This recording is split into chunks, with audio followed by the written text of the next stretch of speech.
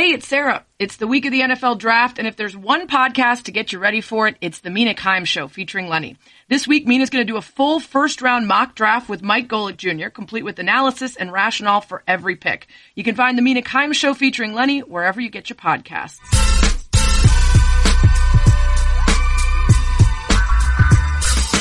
At AutoZone, they're all about giving you more choices to help you get what you need and get it fast. If you need something for a job that has to get done today, just order on AutoZone.com and choose free same-day pickup. You can pick your order up in-store at more than 5,700 locations nationwide, or if you prefer, you can have it brought out to you with their curbside option. Your choice. AutoZone also offers next-day delivery. Just order what you need on AutoZone.com by 10 p.m., and they'll bring it to your front door the next day. It's great for those jobs that can wait until tomorrow. That's how AutoZone helps you get your job done easier. Restrictions and details at AutoZone.com. Get in the zone. AutoZone. That's what she said. That's what she said. That's what she said. That's what she said. Well, that's what she said.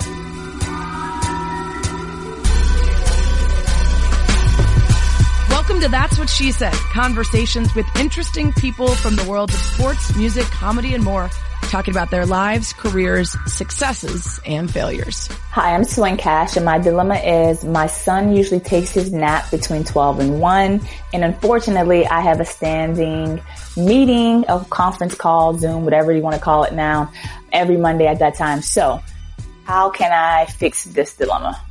Okay, well, this is a tough one. Is there any chance your husband can just handle putting him down for a nap? And remember, this advice is coming from someone who has 0 kids. Could you just adjust bedtime or breakfast or any other notable daily occurrences by a half hour or so, and then he'd be ready to nap and fast asleep with time to spare before the call starts? Of course, then he might wake up earlier and interrupt the call. How long do kids nap for anyway? I don't know. I think we found an area where the commish should just leave it to the experts. So moms, dads, people out there who know what they're talking about, tweet Swin, give her a hand, tell her what to do. The commish has spoken. My guest today is Swin Cash, legendary college and WNBA player who has won 2 titles with UConn and is a member of one of the greatest starting lineups of all time. She's a 3-time WNBA champion, 4-time WNBA All-Star, 2-time WNBA All-Star MVP, a 2-time Olympic gold medalist, and a 2020 inductee into the Women's Basketball Hall of Fame. Now in her post-playing career, she's the vice president of basketball operations and team development for the New Orleans Pelicans. We had a great conversation about her title runs at UConn, her relationship with legendary coach Gino Auriemma, the early marketing efforts for the WNBA, and how today's WNBA understands and represents the players much better, much more true to them, why issues around race and sexuality affect the acceptance and support of women's basketball, how a chance conversation with David Griffin led to a gig with the Pelicans, and what it's like to be a part of a franchise when Zion Williamson arrives, why she's talking to Zion's mama. This is a great conversation. I think you guys are going to love it. That's what she said. I'm so excited to have my girl Swin on the podcast. She is incredibly busy and she just launched a new show. So she's even busier than ever, even though the show is sort of ironically called She's Got Time. I don't know how much time she has. So we're going to try to get to as much of this as we can because we've got a massive basketball career to talk about and a new gig with the Pelicans as well. Swin, let's start at the beginning. When you were growing up, was it clear that you were going to be tall, that you were going to be a basketball player? What were you into as a kid? It was clear that I was definitely going to have height. Both my parents were tall. A lot of my family members are tall. So that was going to happen. I was into a lot of different things as a kid. From a sports standpoint, baseball was my first love. But I was into cheerleading, dance, drill team. Shout out to the Black Barrettes in McKeesport, Pennsylvania. Nice. So stepping, I loved a lot of different things. But basketball kind of stuck with me more so once I got to 7th and 8th grade and then eventually went on to high school. So you start to realize that you're pretty talented. At what point did it become clear oh, I'm going to get recruited. I'm going to have some of the best trying to get me on their squad for college? Yeah, so I think it kind of hit me early, I would say I believe it was after my freshman year, and I think UConn had won the national championship, and we were doing kind of some of our summer workouts. My high school coach came over to me and he said, "Hey, look over there in the corner. Do you see that guy over there dressed in all black?" And I'm like, "Oh, yeah, I see him." he's like, he wants to wave to you. And I waved and he waved back and I was like, all right, cool. And he's like, yeah. So, that's Coach Geno Auriemma. They just won a national championship at UConn. Obviously they're trying to recruit you, but he wanted to make sure that you saw that he was here in the gym. And I was like, okay, cool, see him, and just went back to kind of playing. But everybody else and my teammates who were obsessed with, like, I guess, college basketball at the time, and then obviously Rebecca Lobo, were filling me in. And I was like, oh, okay, well, I guess that's kind of impressive, right? Like, to have him here. And I guess that's where it started for me. Well, and I love that he wasn't allowed to talk to you yet because of the rules. So he wanted to make sure that you saw him wave. Like, I'm here, I'm watching. I've got my eye on you, even though I can't talk to you yet. So you end up at UConn and, they obviously had just won a national championship. There was certainly success there, but many argued that your starting five at UConn when you were a senior was one of the greatest in the history of college basketball. You had incredible teammates. I'm curious over the course of your years at UConn, what your relationship with Geno was like, because there are some people that can't stand, his style of coaching, others that sort of begrudgingly admit later that he got the best out of him. What was it like for you? Yeah, it was kind of like the gift and the curse, I would say, with both of us. I'm strong-minded. He's strong-minded. His approach, I would always say, is, he tries to, because he gets so much talent, he tries to break you before he can build you back up. And I didn't realize that until I was a senior, but every single thing was a test. It was a test to get to the water fountain. It was a test, from a free throw standpoint. Everything was to push you outside of your comfort zone. When I say from a basketball IQ standpoint of how to manufacture a team to play at a level for each other, he's one of the best of the best. Personality wise, you either love him or hate him. It's like one of those things where people either want to have a glass of wine with him or they want to throw the wine on him. I mean, pick or choose. That's just kind of how it is. And we saw that obviously early on. But I think for me, it was really a respect factor. We both come from Pennsylvania. Obviously he comes from the east side of the state and I'm from the west side of the state. But I think that hard-nosed mentality, having to grind for everything you want, coming from humble beginnings, he understood. For me, it was going to be a fight every single day to prove not only that I belonged, but I wanted to be the best version of myself. So I think because of how hard he pushed me, how hard the other coaches pushed me, it definitely helped me become, the player that I wanted to become. Yeah. So you were an All-American there. You won the title in 2000 and 2002. In 2002, it was a 39-0 season leading up to that title. That was that starting five that people still talk about to this day. Talk about what it's like to play with, the Sue Bird, Diana Taurasi, these other women that become greats in their own right. Well, when you're all still college players, you obviously are atop the country, but how do you balance the egos? How do you balance, everybody wanting their own shine?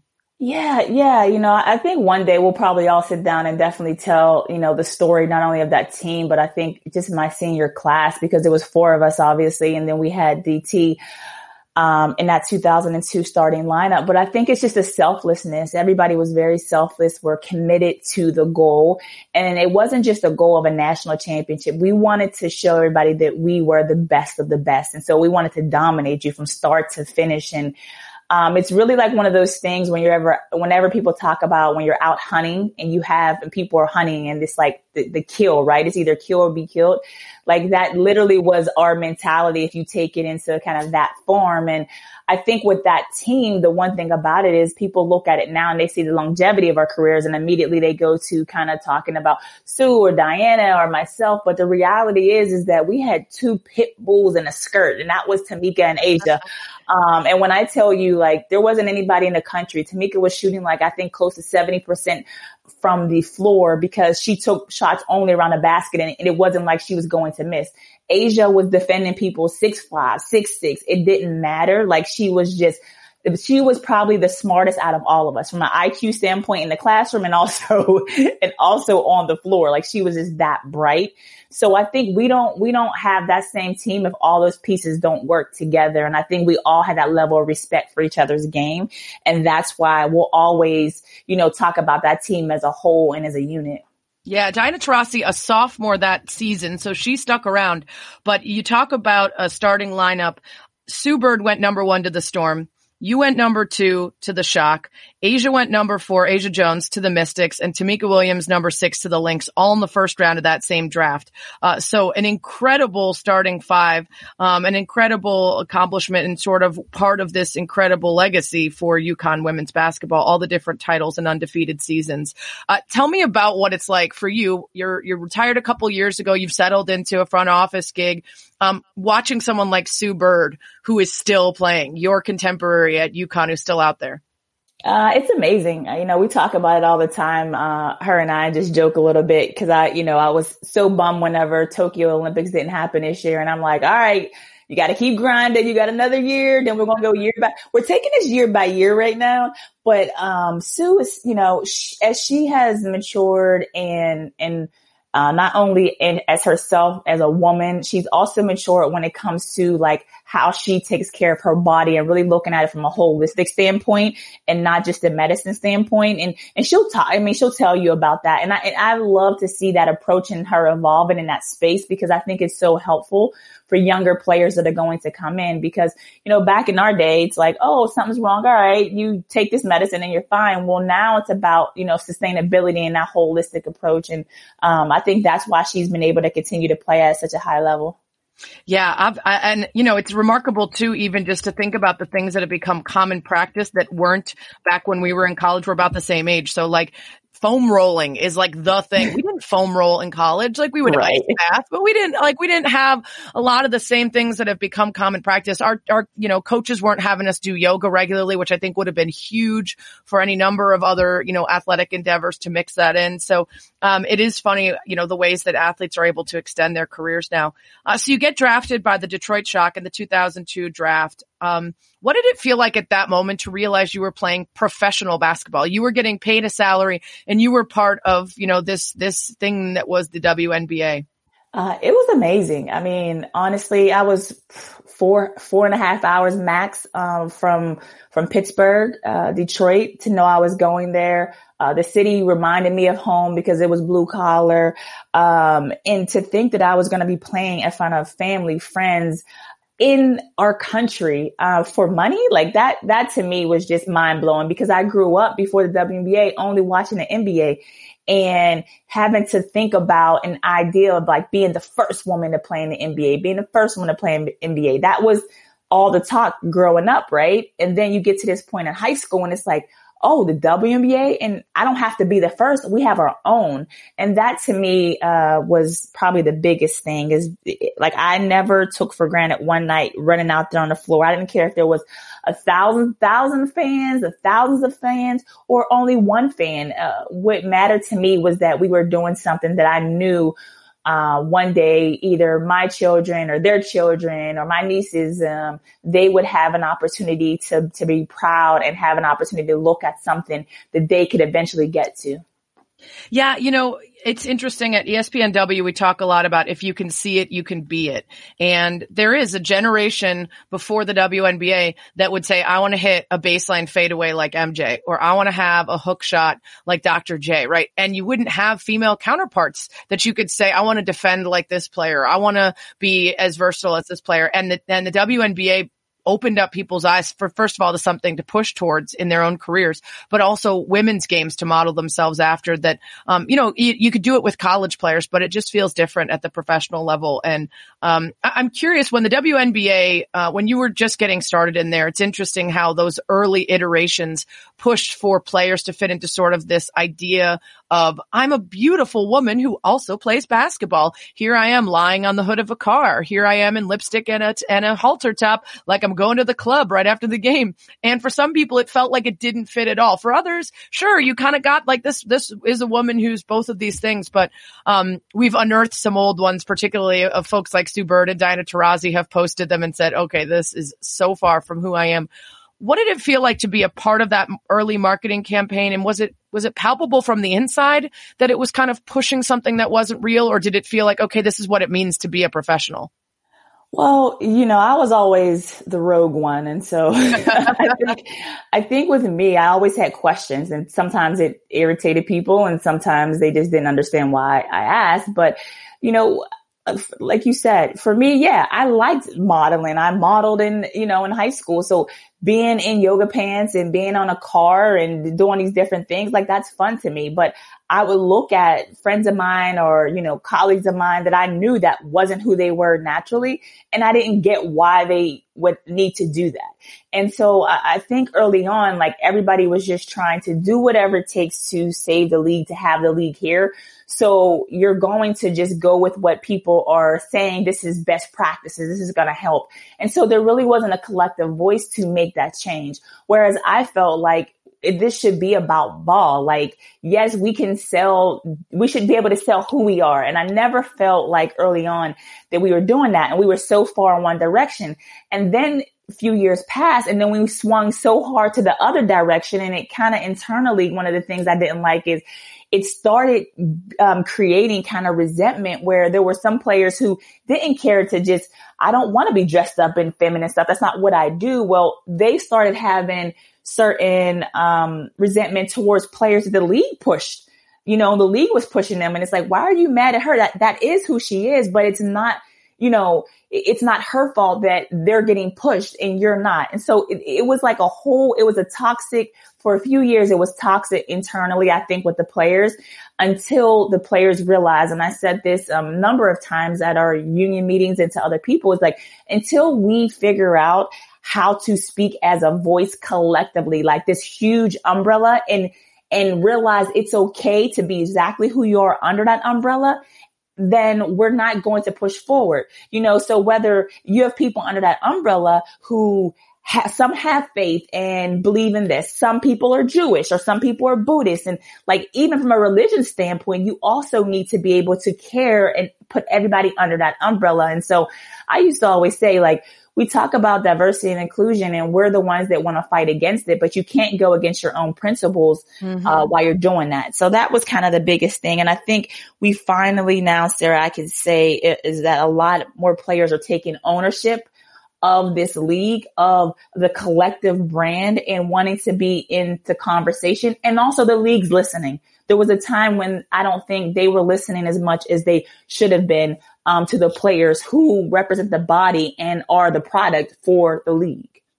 Yeah, it's remarkable just in the last 10 years or so how much our society has opened up to allow people of so many different types, whether that's religion, sexuality, identity, gender identity, like visual appearance, right? I was watching these old Bulls games and thinking how ahead of his time Dennis Rodman was. I mean, obviously he was trying to figure himself out and show who he was in unique ways. But, we thought it was so strange then. And now it's kind of like whoever you are is mostly cool. Now there's certainly some people who are going to push back, but I love that the WNBA now embraces that a lot of its fans are queer, or a lot of its fans are people of color, instead of trying to say we're trying to fit into this little box and everybody has to be the same. They're pushing out, here's all the different WNBA fits, right? Here's the drip of the day and why they look cool because they're representing themselves instead of trying to appeal to whatever that stereotype is. But I think even as that's changing and acceptance is growing, Swin, we also still see that the most popular and accepted sports for women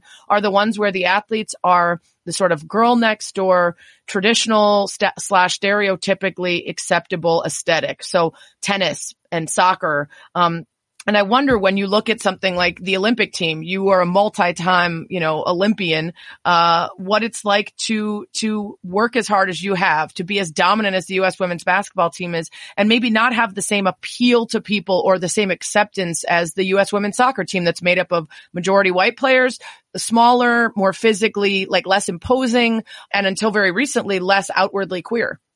Yeah. I think one of the things for me is that it all stems back to this idea that we as a country have not dealt with well racism, inequality, and the more that we don't deal with it at the top level, the harder it will be for everyone else around. So whether that's in corporate America and not having a social responsibility and understanding of who you are and who, your consumer or your fan base is.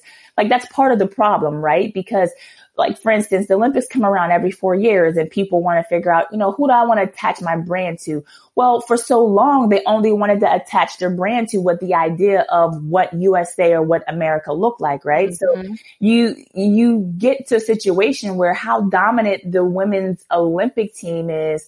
And I obviously, like you said, won 2 gold medals. I had more kind of sponsorships, and I've had more sponsorships and different things since I stopped playing and when I wasn't playing than when I was playing. And that to me is like unbelievable, because you talk about how social responsible a lot of the USA women's basketball team is, how they're giving back, how they're out in the community, how they fight for different causes. And you can't tell me you want to put your brand behind somebody like that. I think that is part of the problem. And even still today, even as more WNBA players continue to get certain deals and certain marketing, you still see the undertone of like racism. Like, let me give you a small example, and I know we have to continue on, is like, look at Tina Charles. Tina Charles is one of the biggest market in New York City. Mm-hmm. Went back home to her hometown, New York Liberty, has an amazing foundation. The work that she has done has saved lives. And besides just, I know Nike, what other sponsors have said, that's my girl? You're talking about a girl from Queens that grew up family, background from Jamaica, from Trinidad. Like, how does she not be, how do I come into New York and I see somebody else, another WNBA player that's up on a billboard in New York City and not the one that's playing here for your hometown? Right. Like, so, and I look at Tina Charles, and Tina Charles is African-American woman. She's dark skinned. She has dreads in her hair. So is that not as appealing? And I love Sue, and Sue and I have these conversations offline even as well. But Sue, regardless of if Sue is gay or not, Sue is also still very appealing to the eyes. And regardless, if Sue doesn't speak, she can still advertise for you because that's what they feel America wants to see. Mm-hmm. And that in lies the problem for me, which people don't want to address or speak about, but you have to acknowledge these things, have the dialogue in order to break this system of systematic racism down. And until we do that, that is part of the problem. Yeah, and it feels like it happens so much more with female athletes. There's this idea of not only do you have to be the best at the sport you play, but you probably have to figure out what kind of career you're going to have after you're done, because you're not going to walk away with millions of dollars the way most male professional athletes are going to. You have to represent the sport well. You can't get into trouble. You have to be charitable. You have to be a great spokesperson. You have to be extremely charismatic. You have to be beautiful. You have to look good while you're playing and off the court. Meanwhile, most of the guys, it's just like, didn't even graduate, got to leave college early and enter the draft because millions of dollars were waiting for them. They don't have to be particularly nice to the media or their fans. They don't have to cultivate a personality outside of sports. Now, the best of them do, and plenty of them have that, but it's not required. What does it feel like to be one of the greatest athletes ever in your sport and also know that you have to promote it, help sell tickets, be a part of the marketing, for the team, and be a role model beyond just being great at what you do? Sarah, everything that you just said was so exhausting to even listen to. Now, think about this. Think about having to live that out every day. Mm-hmm. Everything you just said is so exhausting to even listen to because your brain's trying to process. How can you do all these things?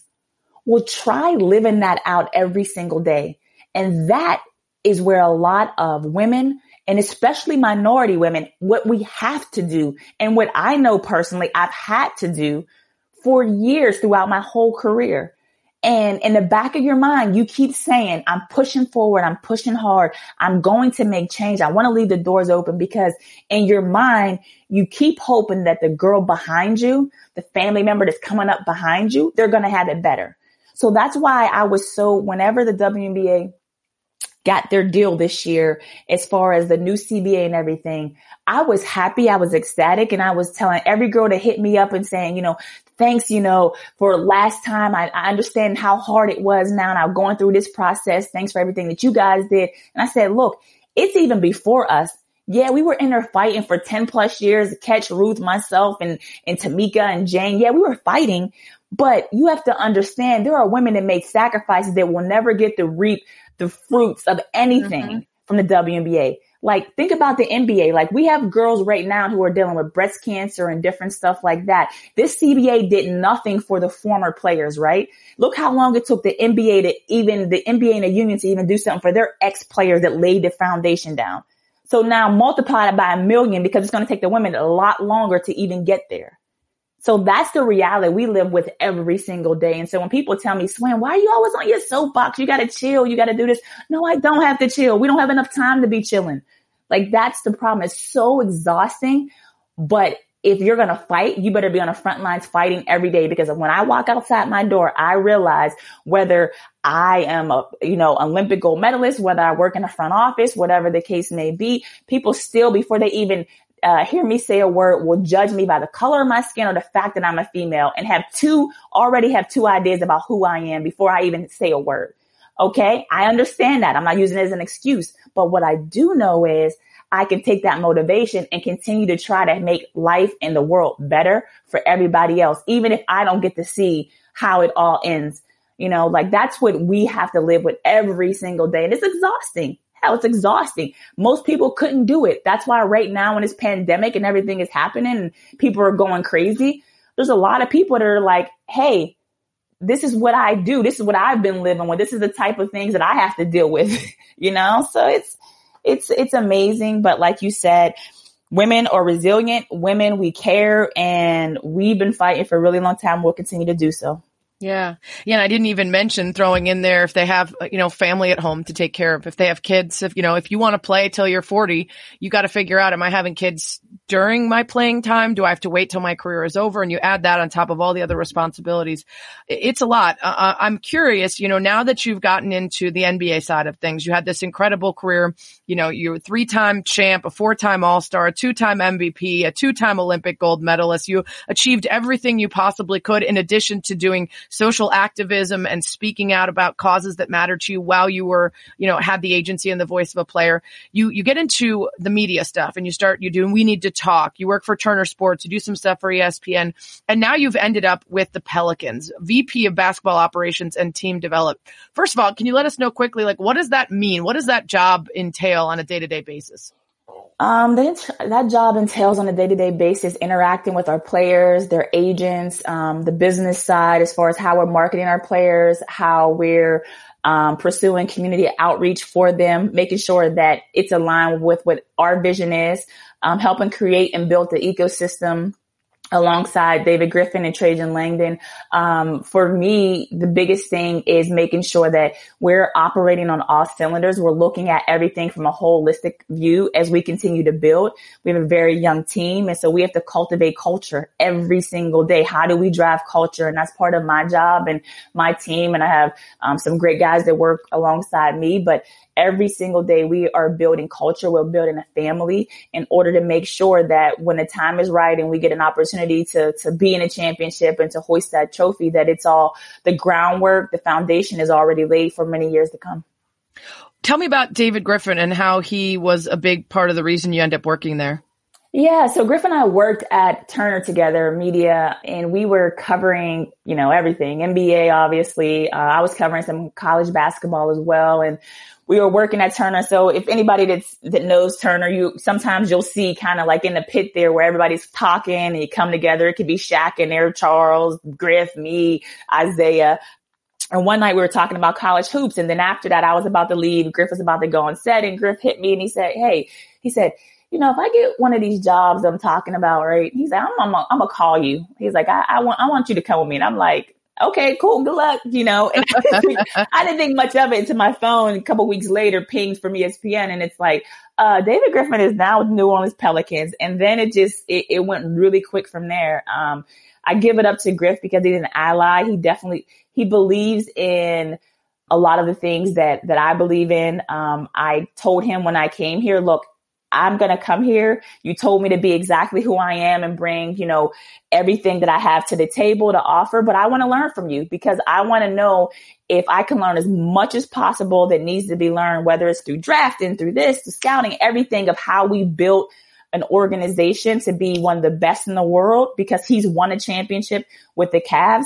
And he was like, of course. And so part of me being here is not only infusing kind of what I do and how I can cultivate culture here, but it's also learning as much as possible to see if one day I would ever want to be president of an organization. Wow.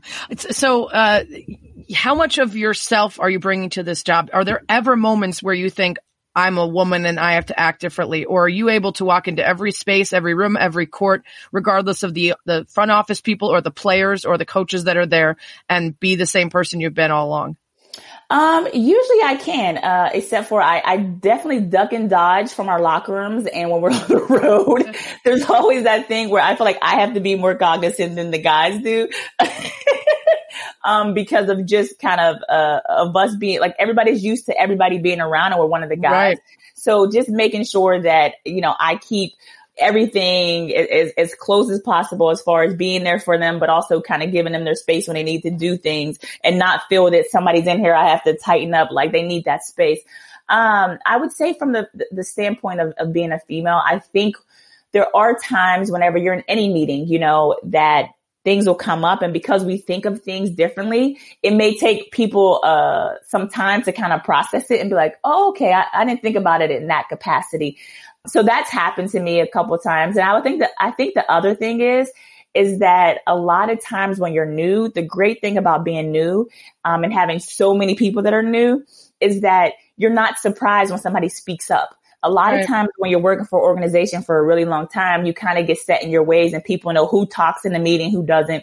And for us, like Griff is like, we come into the meetings, it's like everybody, it doesn't matter if you're in basketball ops and you're an intern, he may ask you a question. And I love the fact that he lets people have that space and understand that they're part of the process.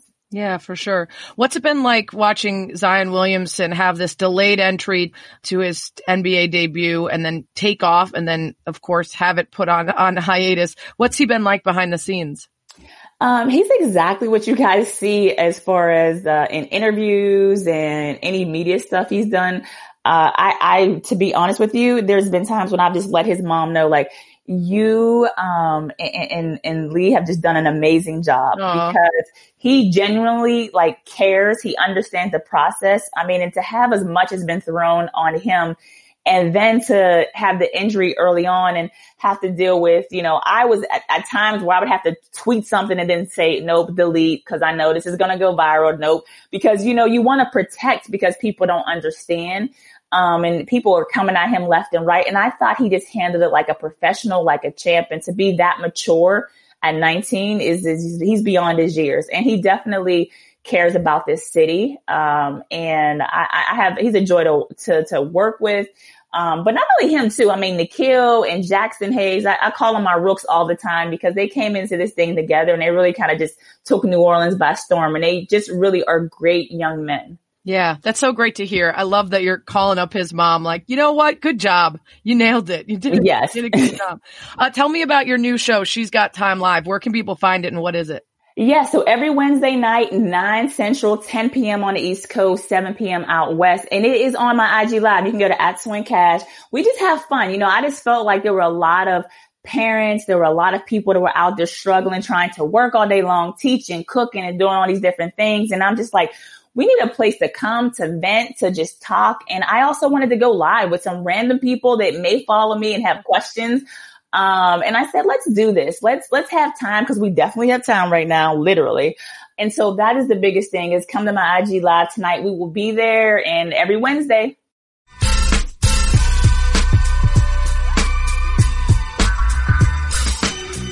Life today is kind of a lot. It forces us to always be on. But every now and then, it's important to just stop, crack open a mountain cold Coors Light, and chill. So when you choose to turn off, choose the one beer that's made to chill. Coors Light, mountain cold refreshment, made to chill. Coors Light is brewed with a 3-step cold process, cold lagered, cold filtered, and cold packaged. So it's actually made to chill. The mountains on Coors Light cold activated bottles and cans turn blue when chilled to perfection. Born in the Rocky Mountains of Colorado in 1978, Coors Light is refreshing, crisp, and only 102 calories. That's why Coors Light is the one to choose when you need a moment of chill. When you want to reset, reach for the beer that's made to chill. You can have Coors Light delivered by going to get.coorslight.com and finding local delivery options near you. Celebrate responsibly. Coors Brewing Company, Golden, Colorado.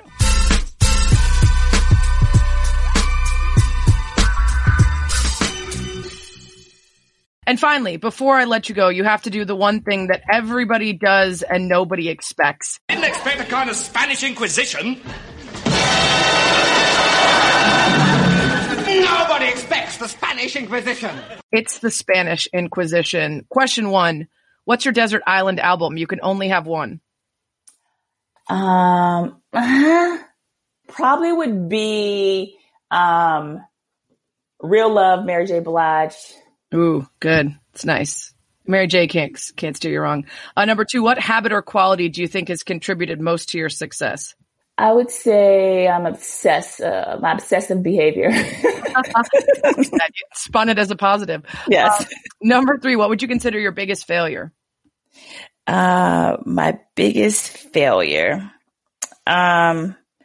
Not starting a company that I wanted to start and then seeing somebody else go out with the idea. Yeah. Oh, that's Number 4, have you ever been in a fist fight? Yes. Usually administering the blows or taking them? Usually administering. Okay. I mean, I've taken a couple shots, but I'm pretty good with my hands. All right. Good to hear. 5, if you could switch lives with anyone for a day, who would it be?